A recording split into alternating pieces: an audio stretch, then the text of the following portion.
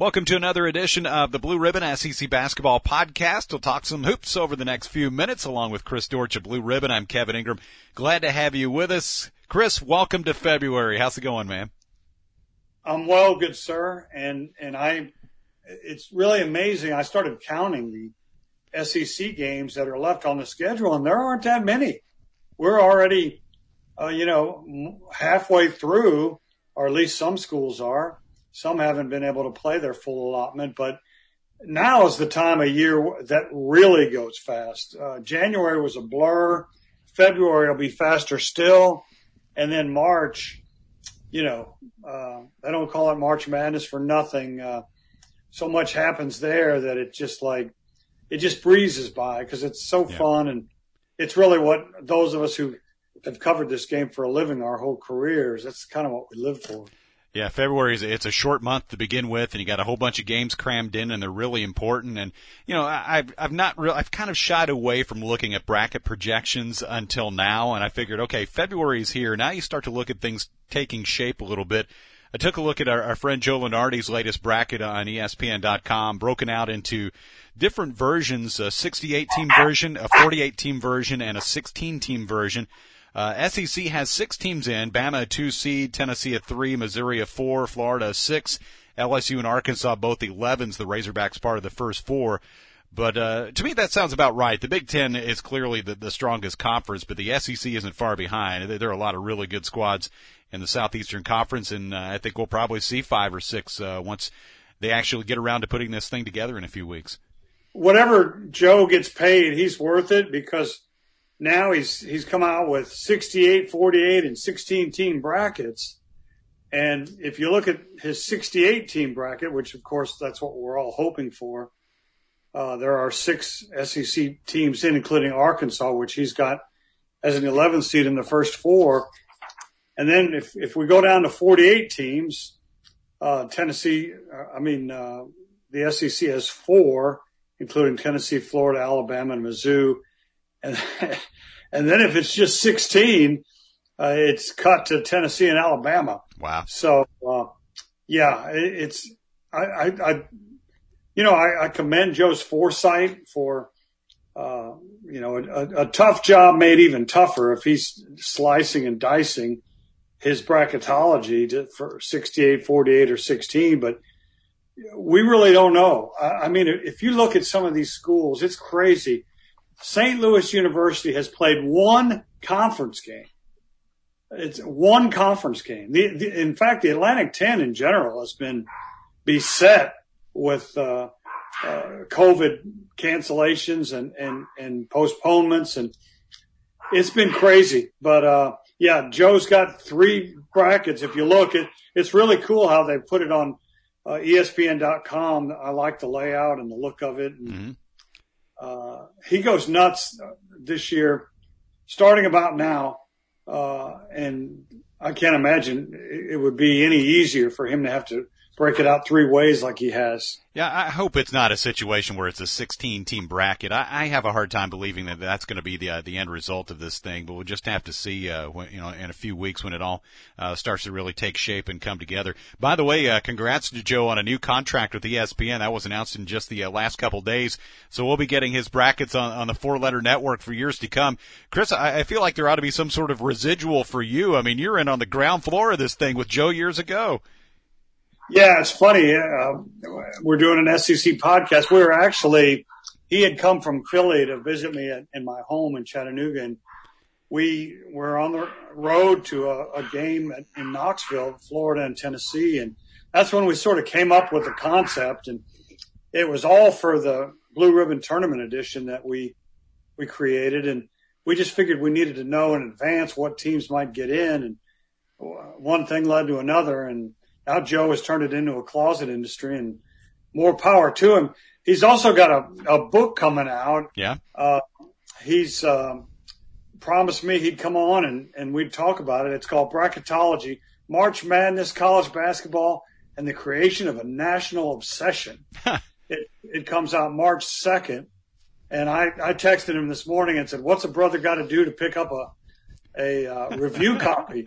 And he said, I'll put you on the list. So we'll see. SEC Big 12 Challenge over the last weekend, Chris. SEC won 5-4. If you look at the overall matchups with one cancellation, Tennessee made the biggest statement. There is no question about it. They hammered Kansas 80-61. For those who had wondered if Tennessee was, if the boat was taking on water a little bit, I think they answered some questions on Saturday.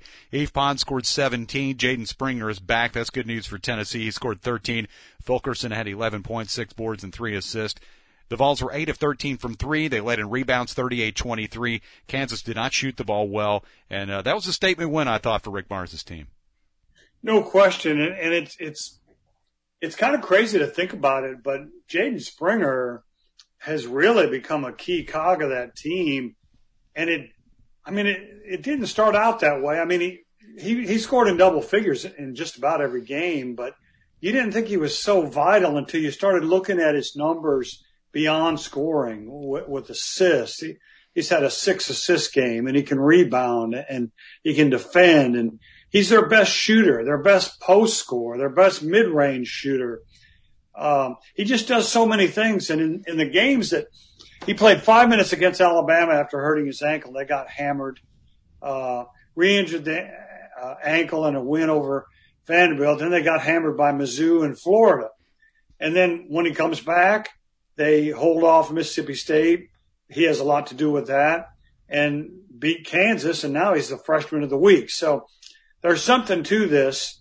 As Jaden Springer goes, so does Tennessee, but it doesn't hurt that Santiago Vescovi is back. I think he tweaked his hip a little bit and was struggling. He's not the quickest, most athletic guy anyway, and then you put him out there with a hip injury, and it really further complicates his ability to either keep people in front of him or get past people.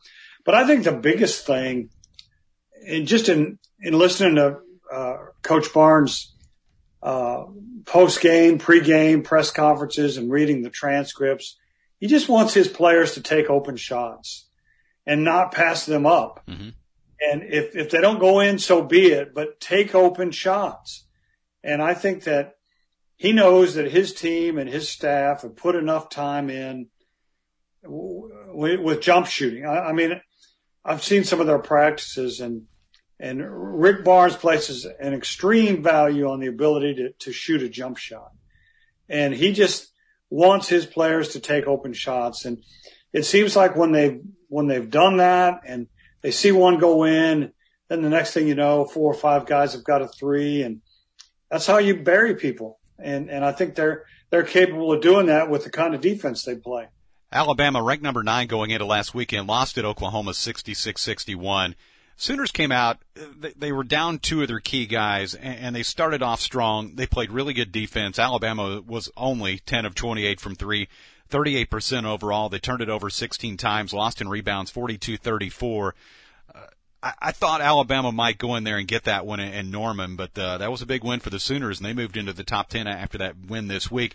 I mean, Alabama's still fine as far as the SEC goes, still rolling along in conference play.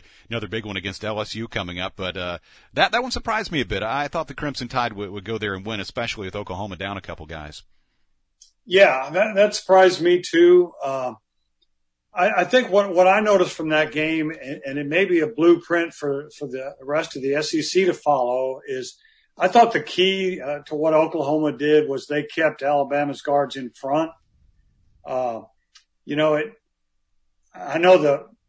guess the popular opinion on how to beat Alabama is don't let them bury you from 3. Mm-hmm. But it seemed to me that Oklahoma took a different tact, and we're not going to let penetration kill us for those kick-out threes and easy 2s at the rim and a bunch of free throws. And so I thought Oklahoma, even without Austin Reeves and another key player, really defended Alabama about as well as has, at least in this winning streak, as well as Alabama has been defended. So I think maybe that you can bet that film will be passed along the SEC the rest of the season. Nice win for Florida at 11th ranked West Virginia, 85-80. Not the best games really for Trey Mann or for Scotty Lewis, but Colin Castleton had 21 with 7 boards. Noah Lockett 4 threes and scored 19. And Tyree Appleby, the third of that three-headed monster at guard for Mike White's team, 12 points, 5 rebounds, and 7 assists. They're the best shooting team in the SEC in both overall field goal percentage and in three-point percentage. And the Gators moved into the top 25 this week, which I thought was a couple weeks too late. One of my issues, Chris, I think is recency bias. The last team I saw is awesome, but I've seen Florida twice against Vanderbilt this year. I really like that team, and you think about what they would be if they were full strength, obviously with Keontae Johnson out. To me, they'd be a top 10 squad. I still think they're one of the best in the SEC, no question, but that was a nice win for them to go to West Virginia, which is having a good season too, and win. We talked about this a couple of weeks ago on the SEC podcast, and I thought the Florida game would be a key to the whole Big 12 SEC challenge. And, you know, it's certainly given that the SEC won 5-4 with Texas, Kentucky canceled, it did turn out to be a big game, considering that it came on the road at West Virginia. Of course, in a non-COVID year, West Virginia, that'd be a lot tougher place to play. But yep. Castleton's really amazed me. I went and looked at his stats. Sports Reference. If you don't use sportsreference.com, it's a great website. You can get career stats for, players in the NBA and, well, every sport. But so I looked up Castleton's career stats in 2 years at Michigan: 2.3 points, 1.8 rebounds, 0.4 blocks. Okay. 1 year, he's from DeLand, Florida, so he snuck out of the state somehow. But in 1 year at Florida, one season, not even a season, he's averaging 13.5 points, 5.5 boards, 2.3 blocks, and he's shooting 64% from the floor. Has not attempted a three. He knows where his bread's buttered. That's in that paint on both ends. So he's been a huge key. Without him emerging, the loss of Keontae Johnson might have buried this team. But happy to see, by the way, Keontae, in a couple of games I've watched, he's actually had the whiteboard and showing his teammates some X's and O's. So he's definitely still a part of that team.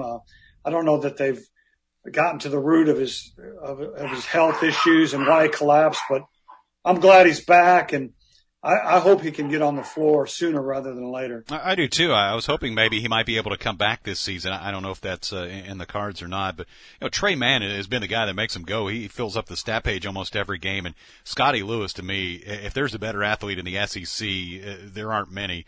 He and Yves Pons have got to be right at the top of that list in the Southeastern Conference. Some other scores from the SEC Big 12 Challenge: Texas A&M won at Kansas State 68-61. LSU coughed it up against Texas Tech 76-71. Missouri over TCU 102-98. Number 2 Baylor in a game that was more lopsided than I think a lot of people expected, 84-72. Oklahoma State held off Arkansas 81-77. Mississippi State hammered Iowa State 95-56. And Chris, as you mentioned, Texas at Kentucky was canceled. Does Mississippi State get enough run as a good team in this league? That's another team. I talked about my recency bias. I've seen them play in person, and man, I really like those guards, and they got a couple good bigs. I don't know if they're the deepest team in the whole world. That I like the way they play. They're a little more old school the way Ben Howland does things, but I think they maybe get a little bit undersold in terms of good teams in this league. Yeah, no question. I mean, I loved DJ Stewart and Molinar. Their guards, I think can play with anybody. They're as big as any team in the league, and their bigs are not stiffs. They can play. Mm-hmm. So it sort of surprised me. Now Iowa State was down to 6 players because of COVID. Right. That was a basket away from the worst beating in Iowa State history. Man, it was 39, and they had gotten beat 41. I don't know when. Must have been a long time ago. But, for Iowa State to have to go down there and play with just 6 guys and Mississippi State basically had full strength, and with their size and quickness, it wasn't going to be a fun day. And it sure turned out not to be. Chris, a little closer to home for me. Was happy for Vanderbilt. Scored a first SEC win of the season on Saturday. Beat South Carolina 93-81 at Memorial. That game wasn't nearly as close as the final score was. It was a 25-point game with about 3 or 4 minutes left, and South Carolina scored the last 13 points. But Jerry Stackhouse has been looking for a third scorer. Max Evans was that guy on Saturday. He scored 29. Scottie Pippen had a terrific week. He had 32 against Florida and 23 against South Carolina with 7 assists. So he had 55 points and 13 assists in 2 games. Dylan Disu has been a really the most consistent player, I think, he and Scottie Pippen. Disu had 17 points, 7 boards, 5 steals, and Vandy hit 13 threes. So I guess for me, the next question is, can they add some more here? They're going to play 3 out of the next 4 on the road. They'll be at Texas A&M on Wednesday and at Georgia on Saturday, so 2 road games coming up this week. But I think that was a feel-good win for everybody. They came out and started off hot. South Carolina caught up, and then Vanderbilt by halftime was back ahead by 15 and shot a bunch of free throws in the second half. They got to the bonus really early. But I had thought all along that they're going to win some conference games, and that was a nice one to finish up January for Stack's team. Yeah, I mean, if Max Evans is going to go out and get 29, I mean, Stack, I think, would take half that. Yeah. And like you said, he was looking for a third scorer, and, somebody erupts for 29. I haven't looked, but that's got to be a career high for him. And his career high was 31. They kept him in all the way to the end. He was trying to get one more basket to get his career high. And Stack said, look, we're going to give him a couple chances. He took about 4 chances to see if he could get that one more bucket. He actually hit a 3 off the left side and made it, but they wiped it off on a foul on a screen. So he would have had a career high of 32 if that 3 had counted. But, yeah, he was very close. And, man, he was hot. He played great. That's the best, certainly, game he's played this season.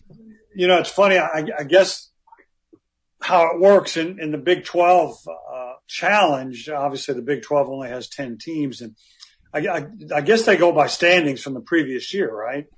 And if you finished in the bottom 4 of the SEC, you're not going to get to play in the SEC Big 12 Challenge. And so this was a game that was a little bit out of the limelight, but it was important for Vanderbilt to finally get off the schneid. And, boy, South Carolina, we talk about St. Louis U, which has struggled with the virus, and South Carolina has been beaten up by it. Yeah. And I wonder how much that'll affect the Gamecocks the rest of the year, and really how you get over something like that. It's been so pervasive and so debilitating. It's hard. It's been hard for South Carolina to get into a rhythm for sure. Yeah, they played the fewest amount of games of anybody in the SEC. They had a couple big stoppages, and even a situation where they did a road trip where Frank Martin and another couple of the staff members had to stay behind. So you wish the best for those guys and just hope they can stay healthy. And, they played really well the previous game. They blown out Georgia the previous game, but then it went the other way in Nashville the other night. Coming up this weekend, Kentucky at Missouri, or this week anyway, Kentucky at Missouri was moved to Wednesday. Kentucky been shut down for COVID for a few days. They lost that game with Texas. Also LSU at Alabama, the rematch. The Crimson Tide in a game that I just couldn't turn away from, even though it was a 40-point game. They put in 23 3-pointers in what I thought was the most impressive performance by any SEC team this season when they played in Baton Rouge last month. On Saturday, it gets Vanderbilt at Georgia, Tennessee at Kentucky, Mississippi State plays at South Carolina, Ole Miss at Auburn, Texas A&M at Arkansas. A top 25 matchup in Columbia coming up Saturday, Alabama at Missouri, and also Florida at LSU. The Gators won a close one when they played in Gainesville, so both those should be really good games, too, coming up this weekend. Yeah, I'll tell you, LSU is right there, but they're going to have to lock down their D, I think, if they want to go ahead and claim one of those bids that, Joe's got them in at 68, not at a 48-team bracket. They were Texas Tech scored the last 12 points. LSU was up 7 with 1:06 to go and got beat. So LSU is going to have to tamp down defensively, and if they do that, they've certainly got the offense to handle a lot of teams. So that's going to be key, I think, Florida at LSU, because like you said, Florida is the best shooting team in the league, and also they're going to have to contend with Castleton, as we talked about. And without Darius Days, more than likely, who injured his leg in the Texas Tech game, and the last I heard, Will Wade said in his post-game press conference that Days might be out for 2 weeks. Oh, so wow. Interesting to see. Chris, always a lot of fun to do our podcast every week. Can you go take care of the dogs now, and we'll do it next time? Yeah, well, just make sure that the FedEx truck doesn't come next time. Did they deliver anything any good? Yeah, I think so, but I don't know if it was worth the chaos that ensued. After that, they heard the mailman too. I don't know, man. They're just, I don't know, they're on red alert. Well, our dogs are barking from doing this podcast. Chris, always great. We'll talk to you next time. All right. He's Chris Dortch. I'm Kevin Ingram. This is the SEC Basketball Podcast, the Blue Ribbon Podcast, and we'll talk to you soon.